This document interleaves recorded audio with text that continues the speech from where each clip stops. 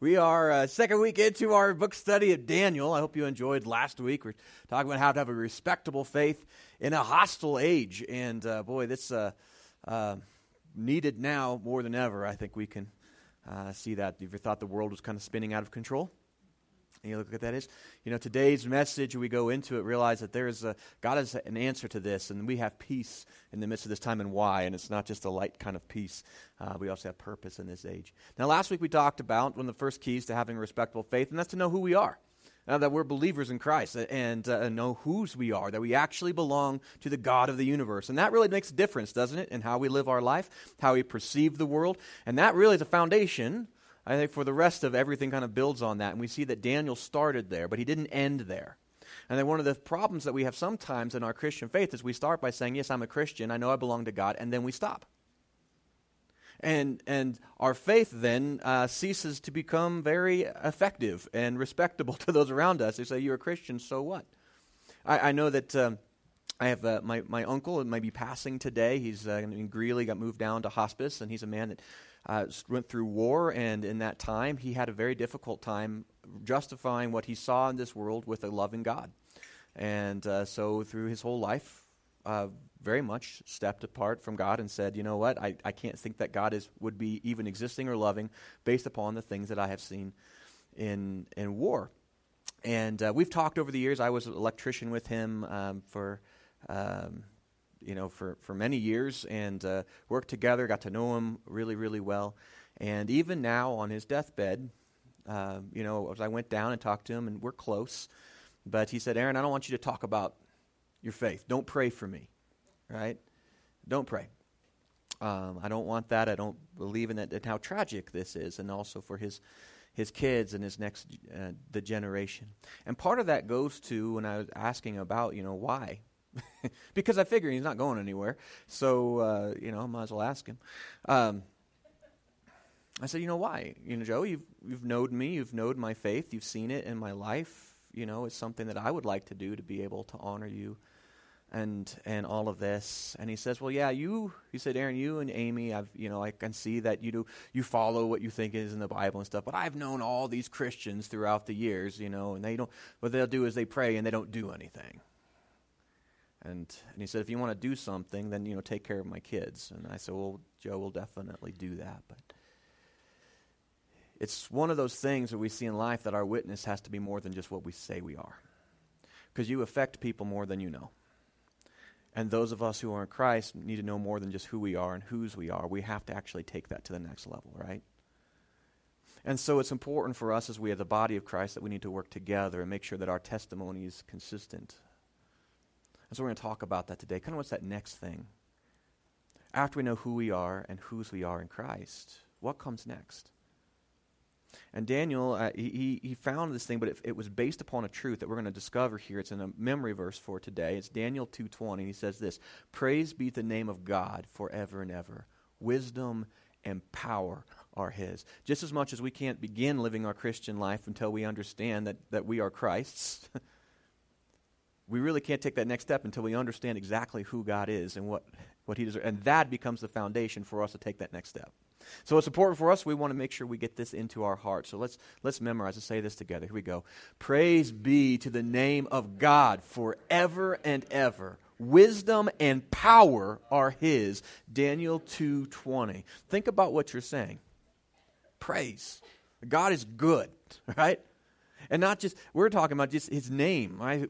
Even what he represents him, not just now, but forever. This is not a temporary thing. And why? Because he gets it.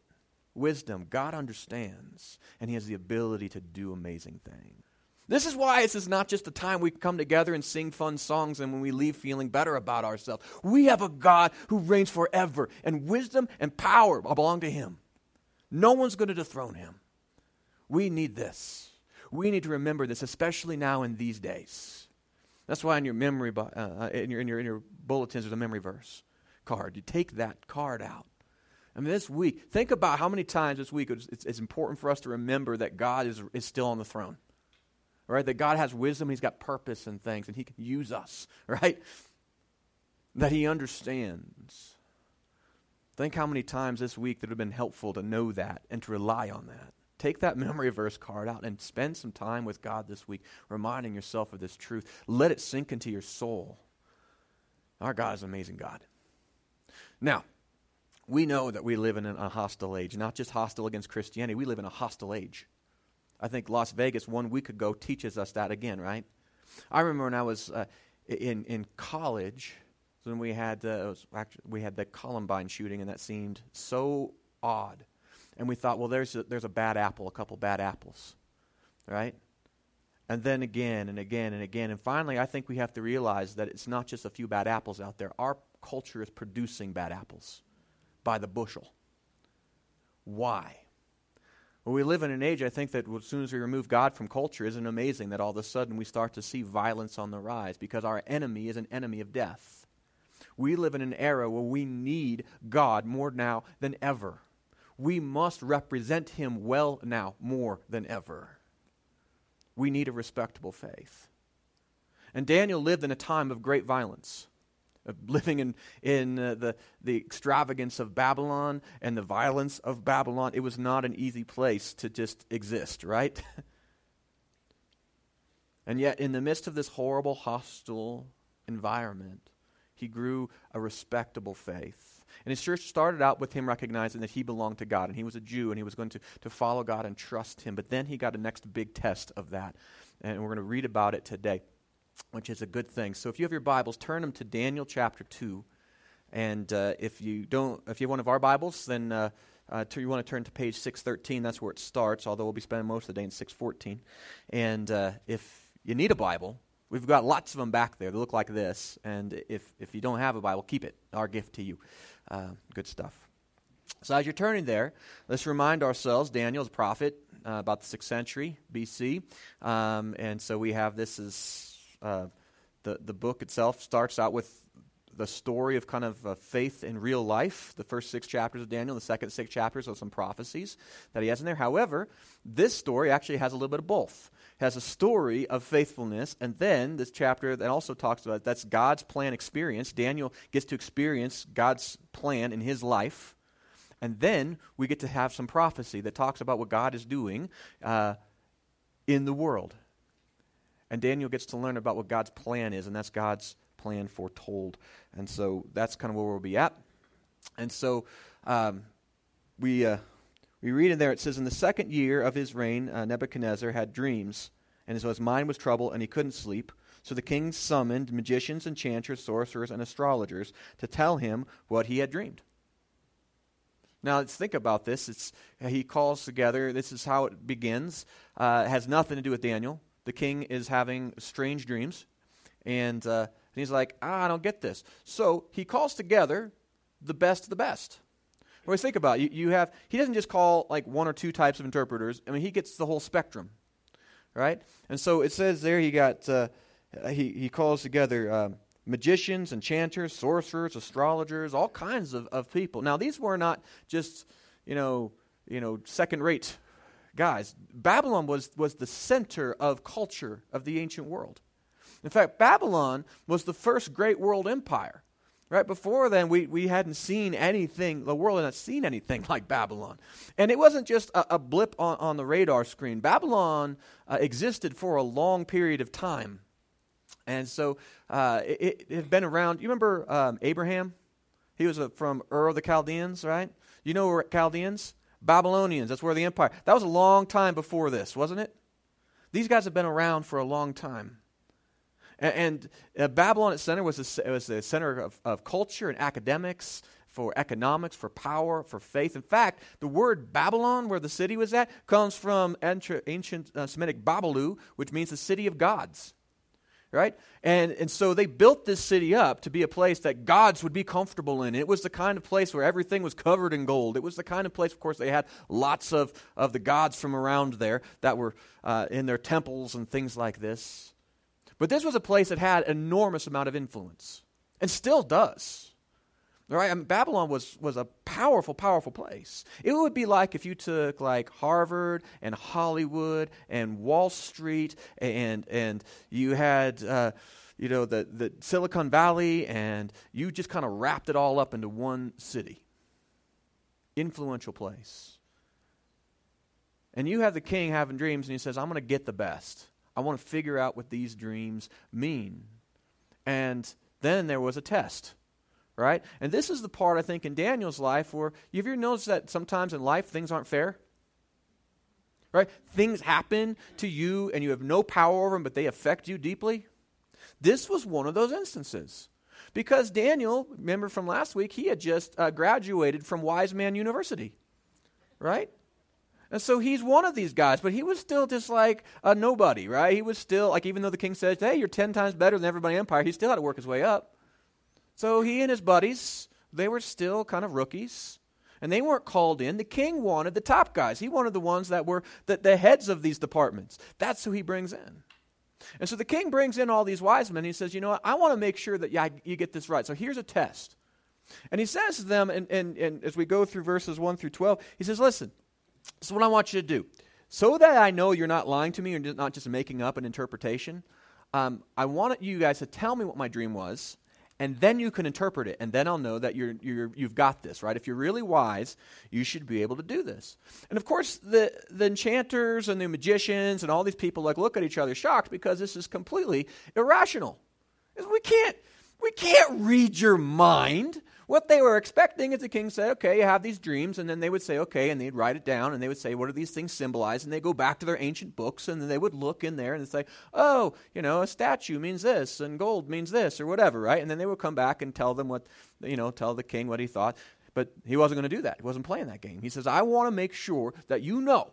So that you know what you're talking about. So you're going to tell me what I was dreaming. Then I can get it. And they say, wait. So they appeal to him and they say, hey, we can't do this. In fact, not only can we not do this, no human can do this.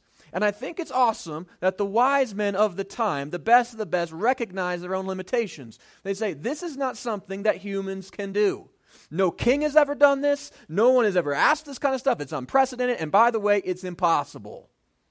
Right? And I love how in verse 5, King Nebuchadnezzar replies to him. It says, the king replied, this is what I have firmly decided. If you do not tell me my dream and interpret it, I will have you cut into pieces. And then, for good measure, and your houses will be turned into rubble. Now, see, ups the ante. I'm not negotiating on this, and if you don't get this right, if you fail this test, you're going to die miserably, and your families and everything you have will be wiped out. But the king's reasonable-ish, and he says, if you get this, if you can figure this out, in verse 6, you will receive from me gifts and rewards and great honor. So he says, so tell me my dream and interpret it. Gauntlet cast. They asked for an impossible thing. And these men, of course, knew that they couldn't do it. So they appeal again, and the king says, listen, I know that you are just stalling, and you can't figure it out, so he orders all of them to be killed. All of the men who were in that room, but also because these were the guys that taught all either, he's like, this whole thing is a scam. And you've been scamming us. So you're all going to die. So you're not just going to be cut into pieces and your house is turned into rubble, but everybody who's gone through universities are going to be cut into pieces and your house turns into rubble. And guess who was in that? Daniel and his friends. They weren't even there. See, life isn't always fair, and sometimes we face difficulties and troubles that have nothing to do with us, right? But then they have everything to do with us. It's in those times I find that often in me, in my own faith, I kind of get angry at God a little bit.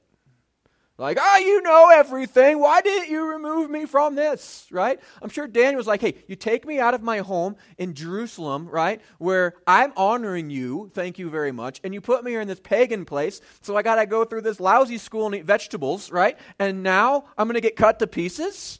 And I wasn't even there? It would have been easy for Daniel, I think, and his friends to say, when life is hard, it's an excuse then to give up on our faith, to forget who I am, and say, you know what, God, you didn't take care of me in Jerusalem, so I'm going to eat the meat here, and you didn't take care of me, and so I'm just going to go and I'm going to live according to the ways of this world. I'm going to be successful here because you didn't take care of me so far. Have you ever had that temptation? Because I know that I have. There are times when life's not going well, and you think, you know what, God, I didn't get the promotion like I wanted. Oh, God, I didn't get the house that I wanted. I didn't get the place that I want to do. I didn't get the health that I want, or whatever it is. And you say, God, because of that, I'm going to use it as an excuse to take things into my own hand. I'm going to do my own plan. Thank you very much. But when we do that, not only does it compromise our faith, because everyone else in the world says, what value is your faith? You're just like everyone else. You say you pray, but you don't do anything. There's something deeper that Daniel knew, and he said, instead of this, Daniel does some really cool things. Daniel goes, and he says that he talks to, in verse 14, he talks to Arioch, the commander, and says, hey, why am I going to die? Right? If you're going to kill me, why are we going to do that? And reasons with him. He says, can I go to the king and ask for some, so I can tell him his dream, figure this out? And remember, Daniel had a voice with the king, because when the king met with Daniel and his friends, he found him how much wiser than everybody else? 10 times. And the king wanted his dream interpreted, right? So why not give him a couple of days? Why not? See, Daniel goes and he reasons. But you know what? It was his past reputation. If Daniel was a nobody, if God hadn't given him success earlier on, I doubt King Nebuchadnezzar would have said, okay, rookie, we'll give you more time. But it was the fact that he was faithful earlier, now he can stand on that faithfulness, and now he has opportunity, and he cashes in.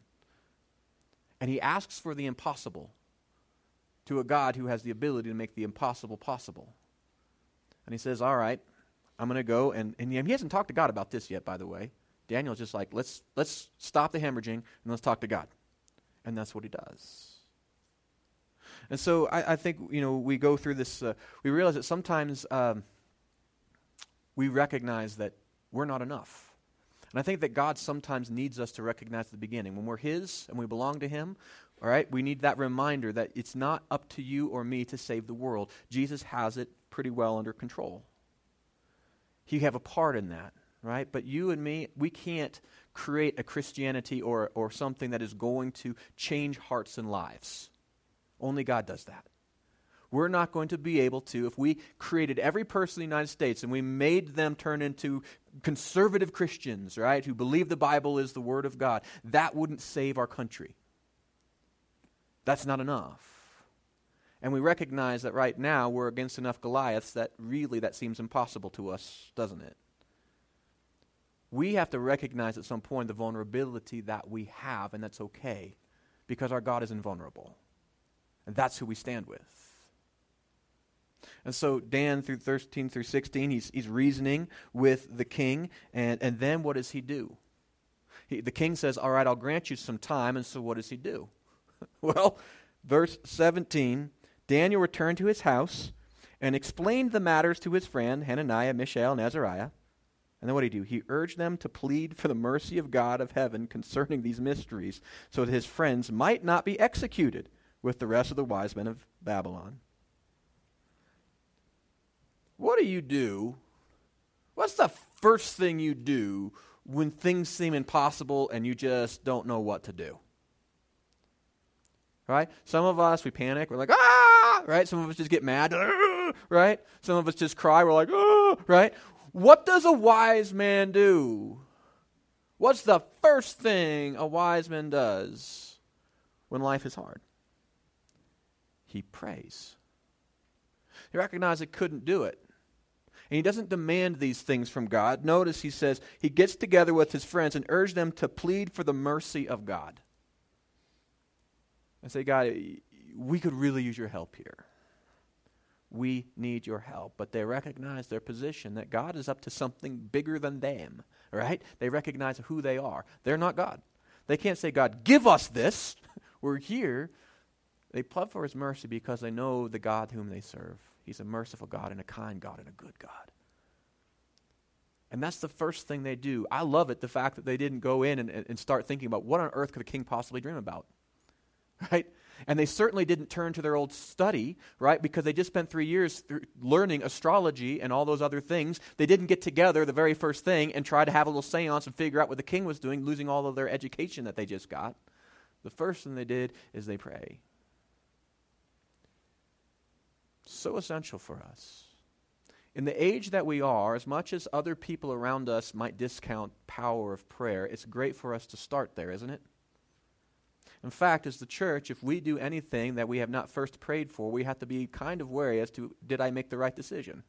Because I'm not putting God in the driver's seat, I'm putting me in the driver's seat. I'm not saying, God, let me bless your plan. I'm saying, God, bless my plan. And guess what? My plan and his might not be the same. We must begin by asking him, pleading with him, saying, God, we need you. Now, why does he do that? Is that because God has this ego mentality that he loves us to be like, God, we need you? No, I thought that for a while as I was younger, but I recognized we need that. I need to come to a point where I bend a knee in my spirit to my God and remember, and I'm freed from the fact that I'm not him. To go to God and say, hey, I could really use your help now. And you know what that does? It frees me from my own tyranny and from the wrong thinking that I've got all the answers. When I have to go to God and say, help, I don't know what to do. God's like, yeah, it's all right, I do. But I needed to say it first, because if I didn't say that, what I do go to God is and I say, God, do this. I know exactly what to do, and you need to do this. That's the difference. And Daniel started with saying, God, I need you. Help. Pleading for mercy. You know what God did? He answered. I love this. Every week I get to pray for you guys. And those of you who tell me how to pray, I love it, because there are times, like usually at least once a week, but and sometimes more than one person, but somebody will call me or email me or tell me, say, Aaron, God answered. Yeah, duh. That's why we talk to him, right? And then when I know specifically what he's doing, God does answer. Sometimes not exactly how we wanted him to, but he answers better. And God answers Daniel. He did not abandon him in this foreign land. Our God was not the kind of God that was kept out of the city of gods. He is everywhere. In verse 19 through 23, we see his answer. And it says, during the night, verse 19, the mystery was revealed to Daniel in a vision. And then what does Daniel do? What do you do? The first thing that you do when God answers your prayer. See, Daniel now had the answer, and now he could make sure that he wasn't going to be cut into pieces, which is probably a big motivation for him, right? Right? He doesn't want to have that happen. I think oftentimes when God answers our prayers, how we respond matters, right? We think of like the lepers when these 10 lepers met Jesus once, and he was walking along a path, and he sees these lepers, and no one would even touch him. They'd want to stay away because they didn't want leprosy and all of this. And Jesus goes and he heals them, right? And so they go down and they do what Jesus says to do, and they get healed. And most of them just went off on their life. But there's one that comes back. And he says, thank you. And I think that's the part that we need to remember, that God we can't be spoiled children. See, thanking God is really for us. It's not that God, he is already forever praised. But Daniel remembered that this was a gift from God. He didn't forget the fact of the matter. He just saw the divine's hand, God's hand in his life. And so what does he do that very night? Well, he says, praise be the name of God forever and ever. Wisdom and power are his. He just experienced. It was not a theological proposition at that point, right? This was a practical reality that Daniel had just experienced. God had done what even the wise men of Babylon had said no man can do. Our God is bigger than mankind. Aren't you happy about that? See, God has wisdom and power. Here he is sitting in the empire of the world, and he says God has wisdom and power. Babylon might think it has wisdom and power, but it can't even tell what a dream is. And my God, no problem. And he begins there, and he reminds himself again who this God is, because it's so important for us. And his friends did too, because they were praising God. They don't get cut up into pieces. Yay, God, right? But before he goes in and tells the king, he also goes on. He says he changes the times and the seasons. He deposes kings and raises up others. He gives wisdom to the wise and knowledge to the discerning. He reveals the deep and hidden things. He knows what lies in the darkness, and light dwells within him. I thank and praise you, God of my ancestors. You have given me wisdom and power. Notice what this God who has wisdom and power just did. He gave some to his servant. He has given me wisdom and power. You have made known to me what we asked of you. You have made known to us the dream of the king. Nothing is impossible for God. And I think oftentimes our faith state is just a faith that is kind of out there because we don't give God a chance. How many times in your life have you been at a point where you needed the impossible? That you needed God to come through. And if He didn't come through, bad, horrible things were going to happen. You had to trust Him. And you had to say, I don't have a plan for this, but God, I'm going to trust your plan. Because it's in those moments that God can come through and you see Him real in your life. And it builds our faith, doesn't it? And it gave Daniel a trust in God's plan. So what do wise men do after they receive an answer to prayer? They praise. We must not forget this, that our God needs to be praised. We can't be spoiled children and say, God, give me, give me, give me. Once He gives us, we run off and say, We need to take time in our life regularly to thank God for the many blessings and the goodness that He has, to look for those wonderful things that He has entered into our life. It's a wise and a good way to live, but it also reminds us that our God can be trusted. Wisdom and power are His. And the more we trust Him in our life, right, the more that we'll be trustworthy to Him with our life. Now, we get to this point where God, he gets to go and He gets to say with the king, hey, I've got the answer. Now, imagine Nebuchadnezzar was kind of surprised because the best couldn't figure it out. Now you got this rookie coming in. And I love how Arioch, the captain of the guard, he goes in first and he says, hey, I found this guy who can answer your dream, king. Right? Takes the credit. Right? And so, of course, Daniel went to him, but whatever.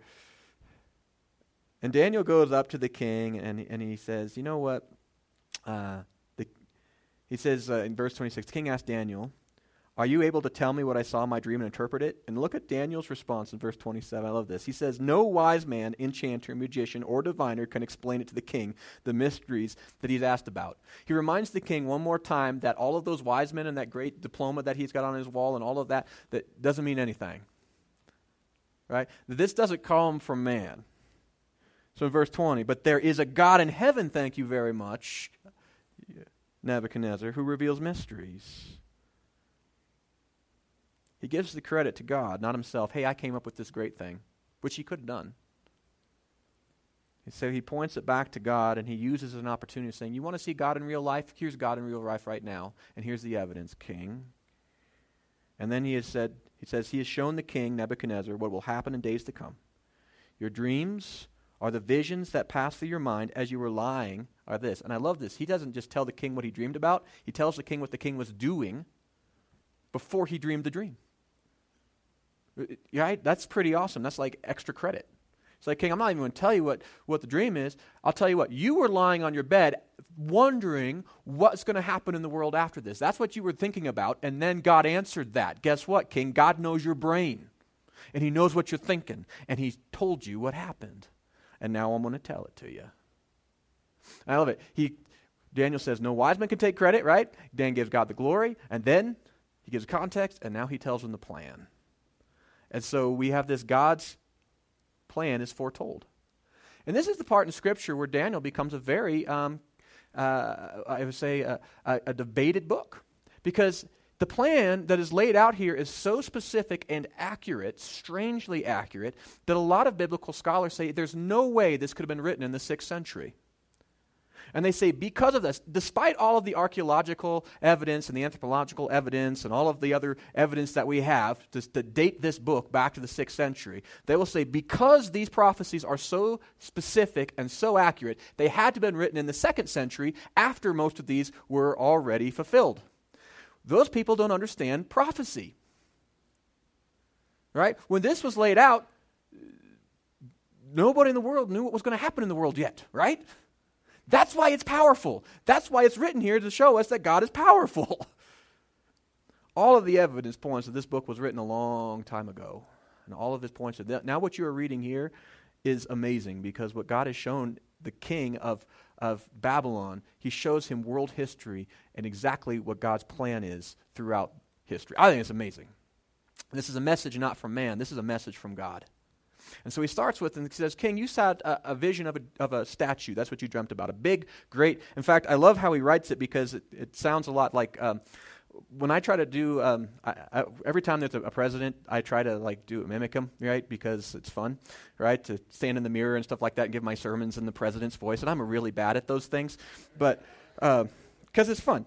And I love how he says to the king, hey, this is how you, this is what you saw. The match you look, and there before you stood a large statue, an enormous, dazzling statue of awesome appearance, right? You could just see our president saying this, right? It's the kind of phraseology. I thought it was awesome, right? It's huge, it's amazing, it's beautiful, right? This statue. It's like no other statue you've ever seen. And now, I don't know why, but when I went online and I looked at all the renderings of what the statue looked like, they all kind of look like this. So it doesn't say it looked like that in Daniel, but we're just going to say, because everybody thinks it looks like that. There you go. So then he says, all right, each of those things talk about different kingdoms that are going to come on the earth. And the very first one, he says, is the head. A golden head, by the way. A head of gold. And the statue's made all these different metals, and they go from the most expensive to the least expensive, by the way, which should let you know the course of humanity. When people are in charge, should we become more valuable or less? Right? And we start with the best, the head of gold, which I think was smart because if Babylon was the feet of clay or something like that, then Daniel probably would have executed, right? So that was kind. He says, no, king, you are the head of gold. And do you think it's interesting because, do you know that Babylon was called the city of gold? It was called that because they had all these things that were plated in gold, right? They were wealthy and powerful. First great world empire started around 3800 BC. That lasted till about 538 BC. That's like over 3 millennia. That's a lot longer than our country's been around, by the way. This is an empire that's been around for a very long time and been growing in power. And he says, you know what? You are the head of gold. And we even talked about some people in the Bible that came from Babylon, who were Babylonians, which I think is really cool. Abraham was Babylonian. And we don't think of that very much, but he came from Ur, one of their great cities, right? And he was called out of that to become a whole new people. Now, there are other places in the Bible that actually prophesy about this. One of them I think is good is Jeremiah. Let's go back. Jeremiah in chapter 27. Of course, Jeremiah is at the time of the fall of the empire. It's around the same time as contemporary. He writes about this, and he has a prophetic vision. It says, God speaking, now I will give all the countries into the hands of my servant Nebuchadnezzar, king of Babylon. All right? So he prophesies before Nebuchadnezzar comes in and before Babylon becomes massive, he prophesies that God is going to basically allow Nebuchadnezzar to take over all the lands. And then those little dots, it's because it doesn't fit on the screen. It says also all the animals, the wild beasts and everything are going to have to serve him, which I think is kind of cool. Like he's given great dominion. And then he gives a time frame. All nations will serve him and his son and his grandson until the time for his land comes. Then many nations and great kings will subjugate him.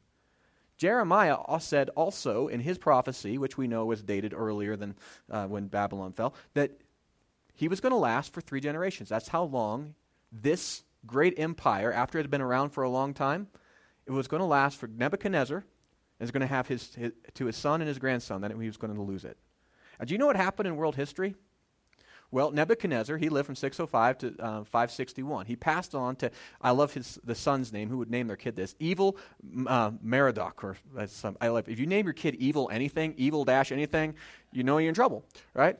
Well, evil didn't last long. 561 to 558, but his rule only lasted for about 2 years because he was murdered. And then his son Nabonidus came into power, 557. And Nabonidus had a son named Belshazzar, right? And Belshazzar was the one who got to see handwriting on the wall, didn't actually get to fulfill his full reign. His son, his grandson, and then you're going to lose the empire. See, God has a plan, and he's not even hiding it. He's like shown the world, this is what I'm going to do. And we're all surprised. And in fact, if I was Nebuchadnezzar's grandson, I think I would have wanted to go back and to say, what about this whole thing, right? Because he's told us. Well, there was another kingdom. Belshazzar, of course, loses the kingdom. We'll read about that in a couple weeks. Kind of interesting, handwriting on the wall and whatnot, good stuff. But he says there's going to be another kingdom that's going to come. And it's going to be silver chest. It's going to have 2 arms, right? Because it's chest and 2 arms. And that, of course, we know now that was Persia, right? That was the Persian, Medo-Persian Empire. And it's interesting, a couple things. One, silver, the Medo-Persian Empire was a very commercial empire, right? And silver was what coins were made of. And so there was a lot of that. And so we have a lot of ancient coins, silver coins, from that empire. And as it stretched, it was much bigger than the head. You think about the head of gold was smaller than the chest. Most people have smaller heads than their chests, right? As far as land mass, it took a greater amount of space and all this, but also 2 arms. There was 2 divisions of this empire, first for the Medes and then the Persians, right? In fact, in chapter 7, we go back to this, and he gives even greater vision into this and talks about one's going to be bigger than the other and all of this, but there's this divided empire, this big empire. Also in there, it's interesting, and I read quite a few commentaries and some sermons that spent, I think, too much time on this, but inside of a person's chest is their heart. And we think of all of these empires. The Persian Empire was one like Cyrus. He had true charity and compassion even on his enemies. Like you read about the empire, they weren't awesomely nice to everybody, but he had real true acts of compassion. One of the things that he did where the Babylonians said, hey, we're going to take over your country and we're just going to decimate your culture and we're going to move you into Babylon and mix you up around this culture. The Persians did the opposite. When Persia came in, they said, you know what? We're going to return you back to your homelands. And when they took over new people, they tried to include them in, kind of a melting pot type of thing. And that's when we see Israel go back to Jerusalem. Daniel actually was part of that, gets to rebuild the temple there. That was Cyrus, got to do that. And so you have the chest of silver. And then below that is you have the belly of and thighs of bronze. And we know that's Greece. And bronze was perfectly fitting for the Grecians. When we think of Greece, what do you think of? Well, probably like a senate and all that kind of stuff, but probably also like the iron shields that they had. The Grecians had these bronze shields that remember Sparta? Oh, Sparta. Greece, right? Military weapons were made of bronze. It's nice and hard, and it wasn't as expensive as silver and stuff, right? And the Grecians, Alexander the Great, remember him? Yeah, got to produce he expanded the kingdom through military conquest, and that's how Greece expanded, known for its military prowess and all these things. It's also interesting that it starts at the top. The Greek Empire started very unified with Alexander the Great, and then when he died prematurely, you have his kingdom was actually divided into 2 different major sections, and eventually those also bifurcated. But you started with Syria and Egypt were the 2 major sections, never to be united again. The Grecian Empire, and so we have that. Then he says, all right, then there's going to be iron legs. Well, everybody's pretty much on board that that's Rome, because when you think of Rome, we think iron, right? And it says they're going to be iron because these things crush wherever they go, right? Wherever they go, they are going to just destroy. And we see that when Rome came into power, it wasn't like any other empire before. Rome, basically, where they went, they took over, right? And they were definitely iron. And so we see that in the 2nd century BC, Rome beats Greece and Syria, and also in Egypt. There's a time that we have Rome just decimates the armies of Greece. And in spectacular fashion. It was very surprising because this was still the Republic of Rome, not the Empire of Rome. In fact, the Republic of Rome didn't even really want to go into war. But they would go into war, and how would they go into war? They marched all over the place, right? They were mobile, more so than most armies had been, and they crushed. And then we have the part that then it gets people. There's a lot of discussion as to then what is the feet, feet of iron and clay with the 10 toes, right? It says in here in verse 42 about. Oh, I was all the way back there in Ezekiel again. In verse 42, it says. Well, that was dumb of me. I turned to Acts. In verse 42, it says that there's going to be feet of iron and clay, and they mix together because they are one people, but they will not really be one people. And so they'll be strong like iron, but they will also be weak like clay. Right? And so we have this iron and clay being the feet. And so there's different ideas as to what this was. Some people say, well, it's the Holy Roman Empire. After the fall of Rome, right, the church becomes basically headquartered not in Jerusalem as much as it was also in Rome. Like after Constantine became a Christian, right? Then the Holy Roman Empire, which is the difference between the Roman Empire, the Holy Roman Empire takes power. And so they say, well, Rome fell apart, so there were still portions of Rome in all of these countries, but it wasn't as strong, so it was strong but also weak. There's that. Others say, well, then the Roman Empire, of course, eventually fell, and then you have Europe as it was and divided, and then they say the 10 feet will be the European Union, which the 10 countries kind of coming in that same area and forming, which is interesting, and I think it's very compelling. However, in reading, I think the third one that I've seen that I found most convincing was this. It was the Roman Empire, not the Republic of Rome, but what we found there is the Roman Empire. And let's go back to that.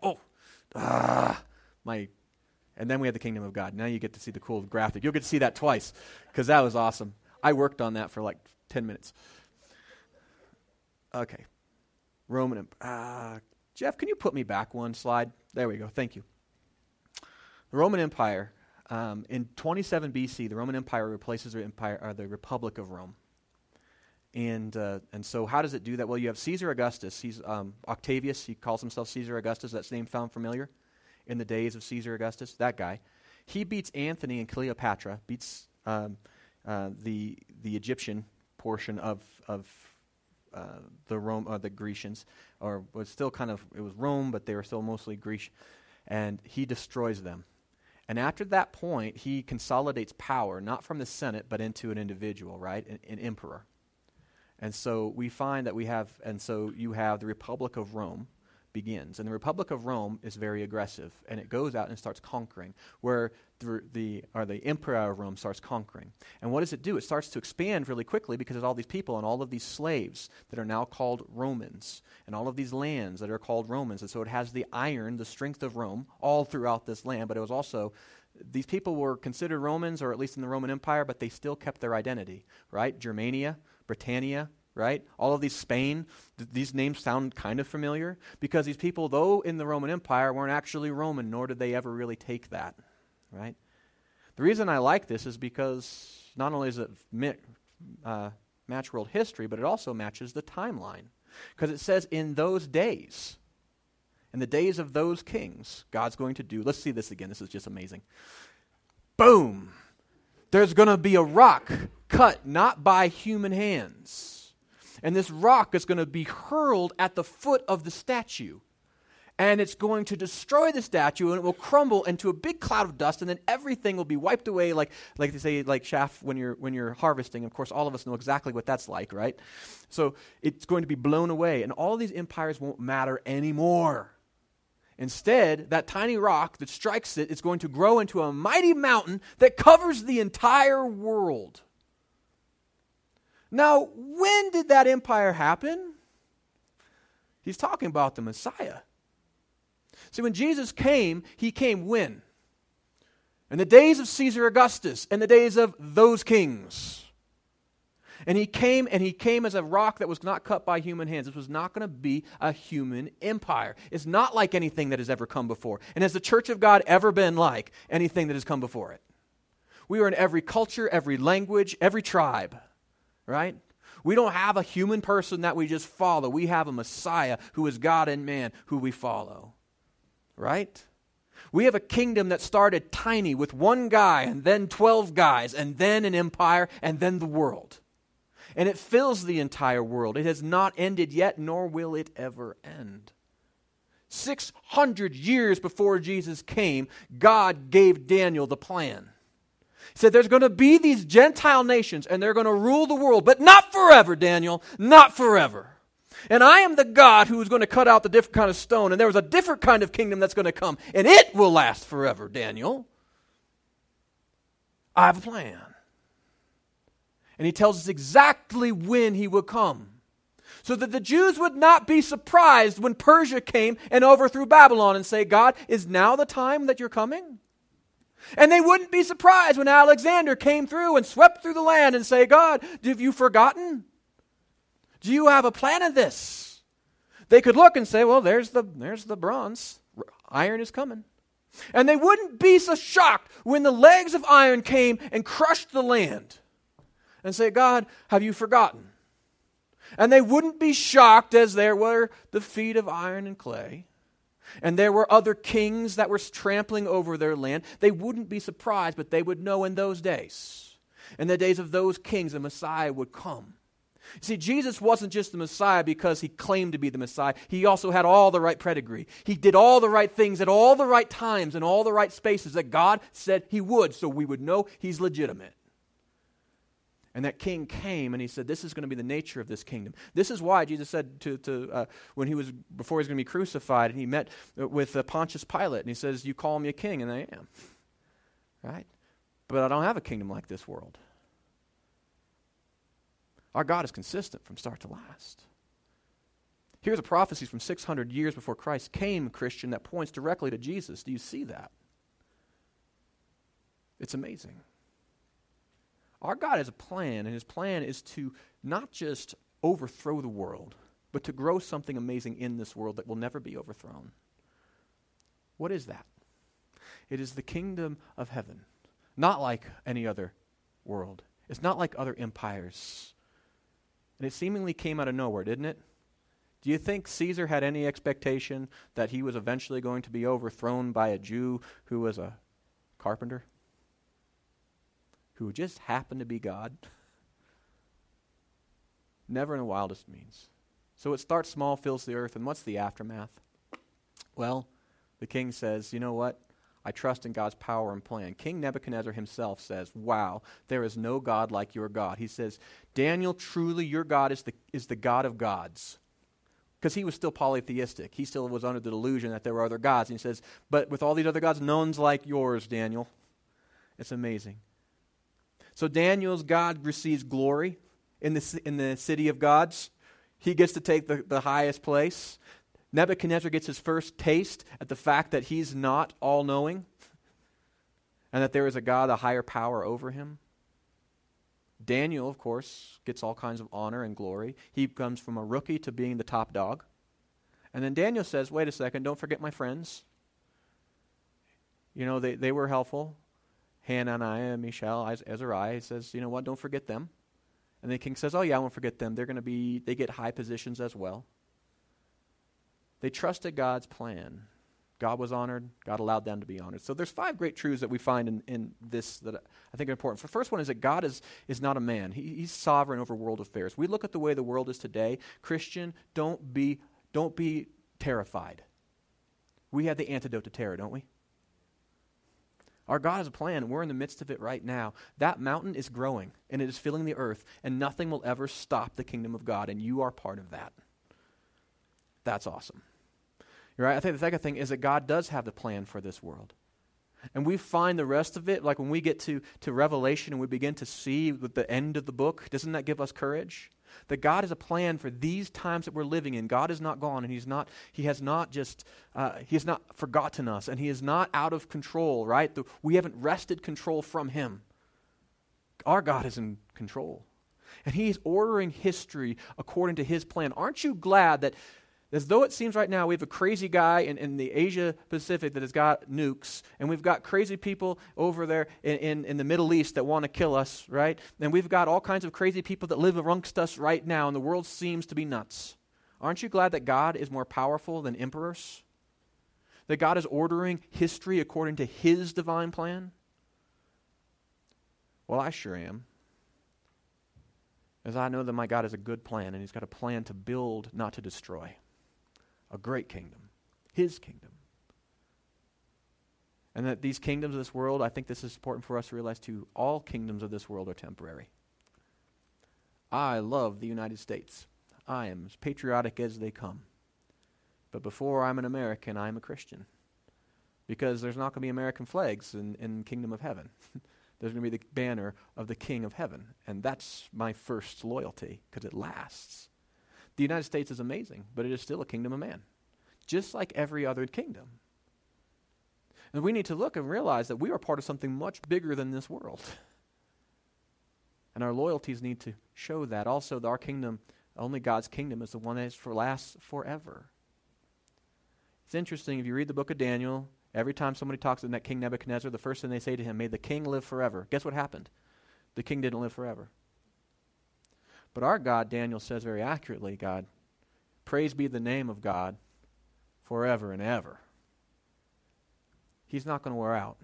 There's no successor to his throne. There's no time period where it ends. We have a kingdom of peace that continues to grow. That's an amazing thing. So there's 5 great truths for you. Here's a great takeaway from this chapter is this: trust in God's plan. Daniel had 2 opportunities to trust in God's plan in this thing. The first one was in his own life. When everything seemed crazy, he didn't freak out. He didn't abandon God. He said, you know what? I'm going to be faithful just like I was before. I know who I am, and I know that I'm a Jew and all of this kind of stuff, and the king wants to cut me to pieces because of something I didn't even do. I'm going to trust God is in this somewhere, right? And then he prays, and he trusts God's plan, and he sees God come through.